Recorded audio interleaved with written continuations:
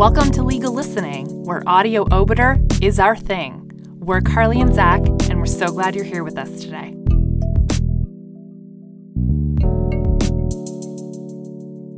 Today we're bringing you a special bonus episode, brought to you in collaboration with the folks over at the Legal Writers Collective. Go on and check them out on our website or at legalwriterscollective.com. Hope you enjoy! For the Court of Appeal of Ontario, Her Majesty the Queen, and Zi Hui Huang. On appeal from the sentence imposed on October 3, 2019, by Justice Frank D. Crew of the Ontario Court of Justice. Heard in writing. Reasons for the decision. The appellant pleaded guilty to 3 counts of robbery from 2 gas stations at night while wearing a mask and brandishing a knife. At the time of the offenses, the appellant was a 28-year-old first offender with serious mental health issues. He was sentenced to 12 months imprisonment, followed by 3 years of probation. He now appeals against his sentence. The appellant asserts that the sentencing judge erred by 1. Giving him no credit for his pre-sentence custody or time spent under house arrest, and 2. Relying on his mental health condition as an aggravating sentencing factor. He claims that both errors impacted the sentence imposed. He submits that the appropriate sentence was 6 months, with a further reduction of 113 days for his pre-sentence custody. For the reasons that follow, we agree with the first ground of appeal as it relates to the treatment of pre-sentence custody, but we do not agree with the second ground. We substitute a sentence of 12 months, less credit for 75 days pre-sentence custody at a rate of 1.5 to 1, or 113 days credit, resulting in a sentence of 252 days. Analysis. 1. The sentencing judge erred by giving no credit for the appellant's pre-sentence custody. The appellant's first ground of appeal asserts that the sentencing judge erred in law by giving him no credit for his pre-sentence custody, about 75 days, or the time he spent under house arrest, about 27 months. He says this error impacted the sentence imposed. The appellant says this ground is supported by an exchange between defense counsel, Mr. Modavelli, and the sentencing judge right after he imposed a sentence of 12 months imprisonment.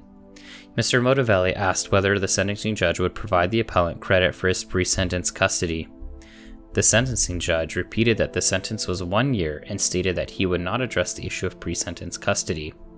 Mr. Modavelli: Your Honor, if I may, I think the only thing left is just the credit for the custody. The court: It is 1 year. Mr. Modavelli: 1 year. The court: That is the sentence. Yes, that is the sentence. Clerk Registrar: Is there any pretrial custody? The court: I am not addressing the issue of pretrial custody, Madam Registrar. The appellant claims that this exchange confirms the sentencing judge erred in law by failing to give credit for either his pre-sentence custody or the strict bail conditions, and that this error impacted the sentence imposed. The respondent concedes that the sentencing judge erred in not providing reasons for refusing to adjust pre-sentence custody, but asserts that this error did not impact the sentence imposed and that the sentence remains fit. The respondent also asserts that even if the sentencing judge failed to consider the appellant's bail conditions, the sentence remains fit and should not be disturbed. We agree that the sentencing judge erred in law by failing to address credit for the appellant's pre-sentence custody. Section 719 sub 3 of the Criminal Code, Revised Statute of Canada 1985, Chapter 46, gives a court discretion to consider pre-sentence custody in determining the sentence. Section 719 sub 3.2 requires that the court give reasons for any credit granted for pre-sentence custody, while Section 719 sub 3.3 requires the court to state the amount of time spent in custody, the term of imprisonment that would have been imposed before any credit was granted, the amount of time credited, if any, and the sentence imposed. The Supreme Court has stated that it is, quote, not a particularly onerous requirement, but plays an important role in explaining the nature of the sentencing process and the reason for giving credit to the public, end quote. See the Queen in Summers at paragraph 74. The same obligation to give reasons applies when the sentencing judge refuses to give credit for pre-sentence custody. See the Queen in Evans, the Ontario Court of Appeal at paragraph 290. Here, the sentencing judge refused, without giving reasons, to address the issue of pre-sentence custody. Other than repeating that the sentence imposed was, quote, 1 year, end quote, and saying, quote, I am not addressing the issue of pretrial custody, end quote, he did not comply with section 719 sub 3.2 or 719 sub 3.3 of the Criminal Code. This was an error of law. This error on its own, however, does not justify this court interfering with the sentence. An appellate court can interfere with the sentence only in two situations. One, where the sentence imposed by the sentencing judge is, quote, demonstrably unfit, end quote, or two, where the sentencing judge commits an error in principle, fails to consider a relevant factor, or erroneously considers an aggravating or mitigating factor, and such an error impacts the sentence imposed. See the Queen and Lacasse at paragraph 11, and the Queen and Sutter at paragraph 24. In both situations, the appellate court can set aside the sentence and itself determine the fit sentence in the circumstances. The respondent says that the sentencing judge's error did not impact the sentence imposed. The respondent argues in its factum that, quote, while the sentence may have been arrived at through an error in principle, the sentence imposed was one intended by the sentencing judge, end quote, because, quote, the quantum of sentence was arrived with pre-sentence custody in mind, end quote. The respondent notes that the pre-sentence custody was raised during sentencing submissions and again right after the sentencing judge imposed the sentence, when the sentencing judge confirmed the sentence of 1 year and stated he would not address the issue of pre-sentence custody. In our view, there are three possible interpretations of how the sentencing judge treated the pre-sentence custody. 1. The sentencing judge took the pre-sentence custody into account, but did not explain the calculation. 2. The sentencing judge intended to give no credit for the pre-sentence custody. 3. The sentencing judge failed to take the pre-sentence custody into account after determining the fit sentence. The respondent argues for the first interpretation. The appellant argues for the third interpretation. There is no doubt force in the respondent's interpretation. The sentencing judge knew the appellant had served some time in pre-sentence custody, but still imposed a 12-month sentence even when the issue of credit for pre-sentence custody was raised with him. We have concluded, however, that this is not the correct interpretation of the sentencing judge's comments when viewed in the context of the record, the issues, and the submissions of counsel. As we will explain, the third interpretation, that the sentencing judge erred by not taking the pre-sentence custody into account after determining the fit sentence, is the only plausible interpretation. In essence, the sentencing judge intended to adopt the respondent's sentencing recommendation of a fit sentence of 12 months before providing credit for pre-sentence custody. Most of the pre-sentence custody occurred after the Crown first recommended 12 months, a recommendation that the Crown later maintained even while the appellant was in custody. The submissions of counsel and the sentencing judge's comments suggest that the credit for pre-sentence custody would be calculated later, but this never happened. The sentencing judge simply failed to consider the pre-sentence custody after determining the fit sentence. The relevant context is as follows. The appellant pleaded guilty on September 18, 2018, but sentencing submissions did not begin until May 15, 2019. The reason for the delay was that the defense counsel wanted a psychiatric assessment of the appellant. The Crown agreed this would be useful to make a sentence recommendation, since it appeared that the appellant's mental health issues partly informed his criminal behavior. When the parties returned on May 15, 2019, the Crown acknowledged the appellant's mental health issues, quote, warranted a more merciful sentence than might otherwise be mandated by his offenses, end quote. While the appellant's diagnosis was unclear, it was ultimately believed that either marijuana-induced schizophrenia or, more likely, bipolar I disorder fueled by marijuana. The Crown therefore suggested a sentence range of 12 to 18 months incarceration, but closer to 12 than to 18, and then finally recommended something in the area of 12 months, end quote.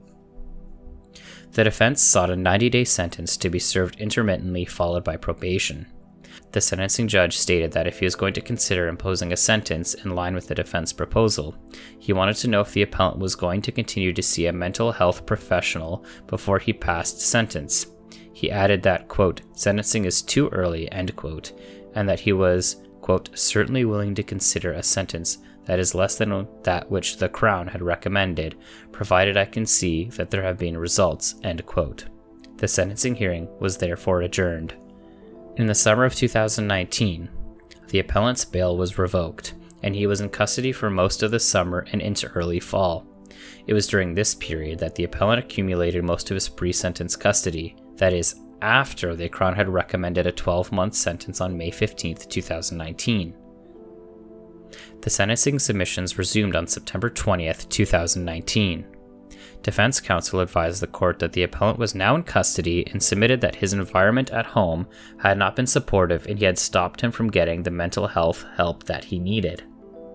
The sentencing judge asked defense counsel, quote, "How long has he been in custody now?" End quote.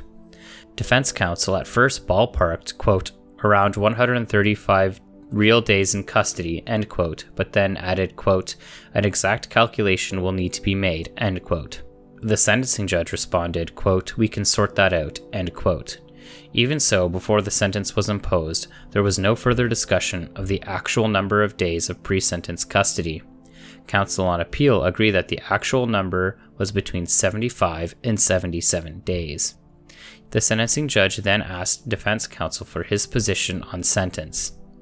Defense counsel now proposed, quote, "less than 90 days," end quote, to be served intermittently, quote, "so that the time that he spent in custody would be marked down in a certain manner," end quote. The Crown's position remained 12 months. The sentencing judge concluded that he was, quote, "not in a position at this point to determine a fit sentence," end quote. He stated, "I don't think it is advisable at this stage for me to simply say, quote, okay, I'm going to choose a number between that sought by the Crown and that sought by the defense," end quote, and impose that number and minus off the dead time. He therefore adjourned the sentencing again to allow for the preparation of a pre-sentence report. The appellant remained in custody. On October 3, 2019, the sentencing submissions continued. Once again, the defense sought a 90-day sentence to be served intermittently, mentioning the appellant's pre-sentence custody without specifying the number of days. The sentencing judge advised that this proposal was, quote, "not in the cards," end quote. He explained, Crown counsel had considered a sentence in the area of 12 to 18 months, but in view of Mr. Huang's circumstances and the mental health issues that were at play, that perhaps I ought to consider a sentence in the nature of about 12 months in the view of his circumstances, which is a very lenient sentence, 12 months, and he hasn't served anywhere approaching that. The sentencing judge later added, "But the appellant has inched his way back up to the bottom of the range that the Crown recommended, looking at something in the nature of a 1-year sentence, but one that could be served in an institution where he's going to get some help, like Ontario Correctional Institute, for instance." Following this, the sentencing judge briefly returned, and imposed the 12-month sentence. In our view, the record as a whole establishes the following. The Crown recommended a 12-month sentence as a fit sentence before the appellant served most of his pre-sentence custody, and maintained this recommendation even after the appellant was in custody. While the sentencing judge was initially prepared to consider a sentence much lower than the Crown proposed, he concluded that the appellant had, quote, "inched his way up," end quote, in the Crown's recommendation of 12 months as a fit sentence. He found the Crown's recommendation was very lenient and was prepared to adopt it. The sentencing judge's reasons never suggested that he was imposing a sentence higher than the Crown's recommendation of 12 months, from which he then deducted the pre-sentence custody, a number he was not provided, to arrive at a sentence of 12 months after credit. The Crown never urged the court to give the appellant no credit for pre-sentence custody. The submissions of counsel and the sentencing judge's comments suggest that the pre-sentence custody credit would be calculated later, but this was never done. Nothing in the record suggests the sentencing judge knew or calculated the amount of pre-sentence custody. Returning to the 3 possible interpretations of the sentencing judge's treatment of the pre-sentence custody in light of the record as a whole, we conclude that the only plausible interpretation is that the sentencing judge did not take the pre-sentence custody into account. The first interpretation, that the sentencing judge took pre-sentence custody into account but did not explain the calculation, is not plausible for 2 reasons. First, it involves the sentencing judge imposing a sentence several months higher than either party proposed, and then deducting credit for pre-sentence custody to arrive at 12 months. There was no indication the sentencing judge intended to impose a sentence higher than what the Crown had proposed on May 15, 2019, before most of the pre-sentence custody was served. Second, there was no indication the sentencing judge even knew the correct length of the appellant's pre-sentence custody.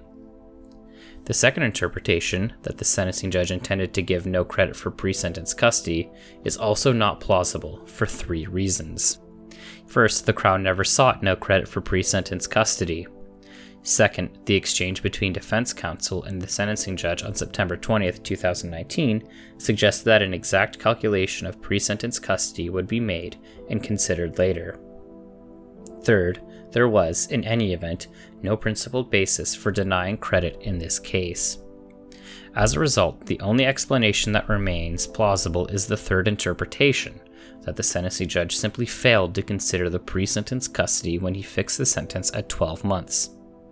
The sentencing judge's failure to consider the pre-sentence custody impacted the sentence imposed because the sentence otherwise would have been lower after crediting the pre-sentence custody. In sentencing afresh, this court will, quote, will defer to the sentencing judge's finding of fact or identification of aggravating and mitigating factors to the extent that they are not affected by an error in principle, end quote. See the Queen and Friesen. In determining the fit sentence for the appellant, we recognize that this court has upheld significant sentences for convenience store robberies and has underscored that, quote, armed robbery of a neighborhood convenience store is an extremely serious offense, and one which is of great concern to the community. The merchants who are operating these stores on a basis of long hours require protection, end quote. See the Queen and Brown, the Queen and Boyle. Here, however, the Crown acknowledges that the appellant has serious mental health issues and therefore recommended a 12-month sentence. As Crown Counsel stated at first instance, with which we agree, this case warrants, quote, a more merciful sentence, end quote, that might otherwise be mandated by the appellant's offenses.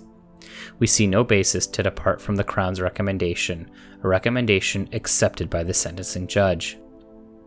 As for the time the appellant spent under house arrest, we acknowledge that it can be considered a mitigating sentencing factor. See the Queen and Adamson. This said, it is apparent to us that the parties' recommended sentence and sentencing judge's 12-month sentence all took into account the predisposition bail conditions. In any event, we consider the 12-month sentence to be very lenient, and a further reduction on that basis is not warranted. We therefore conclude that a 12 months was fit, but a credit for pre-sentence custody should have been applied. 2. The sentencing judge did not view the appellant's mental illness as an aggravating sentence factor. The appellant's second ground of appeal is that the sentencing judge erred by relying on the appellant's mental health condition as an aggravating sentence factor. The appellant impugns these comments of the sentencing judge. It is clear that Mr. Huang has mental health issues that remain undiagnosed and to a large extent untreated. He continues to use marijuana, and he expresses to me the opinion that it has no impact on his mental health issues. I understand the level of frustration that his family must feel. He expressed to me that he thinks he can get this situation under control if he is released from custody. I am deeply concerned about his mental well-being. I take the view that he is in desperate need of a sound diagnosis and a plan of treatment. Also, I have to consider at this point the appropriate sentence for the robberies that he committed, and as a part of it, I have to consider the safety of the public and whether it is safe to release him into the public. In my view, it is not. In my view, he has to serve a sentence for the robberies he committed, and, in my view, the appropriate sentence is on the lower end of the range suggested by the Crown of that of 12 months. That is the sentence. We do not read these comments as treating the appellant's mental health condition as an aggravating sentence factor. The sentencing judge was simply concerned for the appellant's mental well-being and underscored that he needed treatment. There is nothing inappropriate in that. Disposition. For these reasons, we grant the leave to appeal the sentence and allow the sentence appeal. We substitute a sentence of 12 months with credit for 75 days of pre-sentence custody at a rate of 1.5 to 1, or 113 days credit, thereby reducing the sentence to 252 days.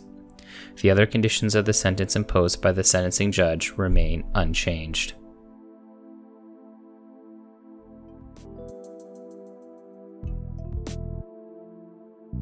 Legal Listening is founded by Zach Battiston and Carly Lyons. Hosted by Zach Battiston, Carly Lyons, and you, our listeners. Executive produced by Zach Battiston, Carly Lyons, and Anthony Radamile. Audio engineering by Anthony Radamile. Graphic design by Julie Lundy at julielundyart.com. Music by Matt Radamile at radandkel.com. We're always open to ideas, suggestions, and of course, guest readers. Check us out at Legal Listening on Twitter and at legallistening.com. We'll talk to you next time.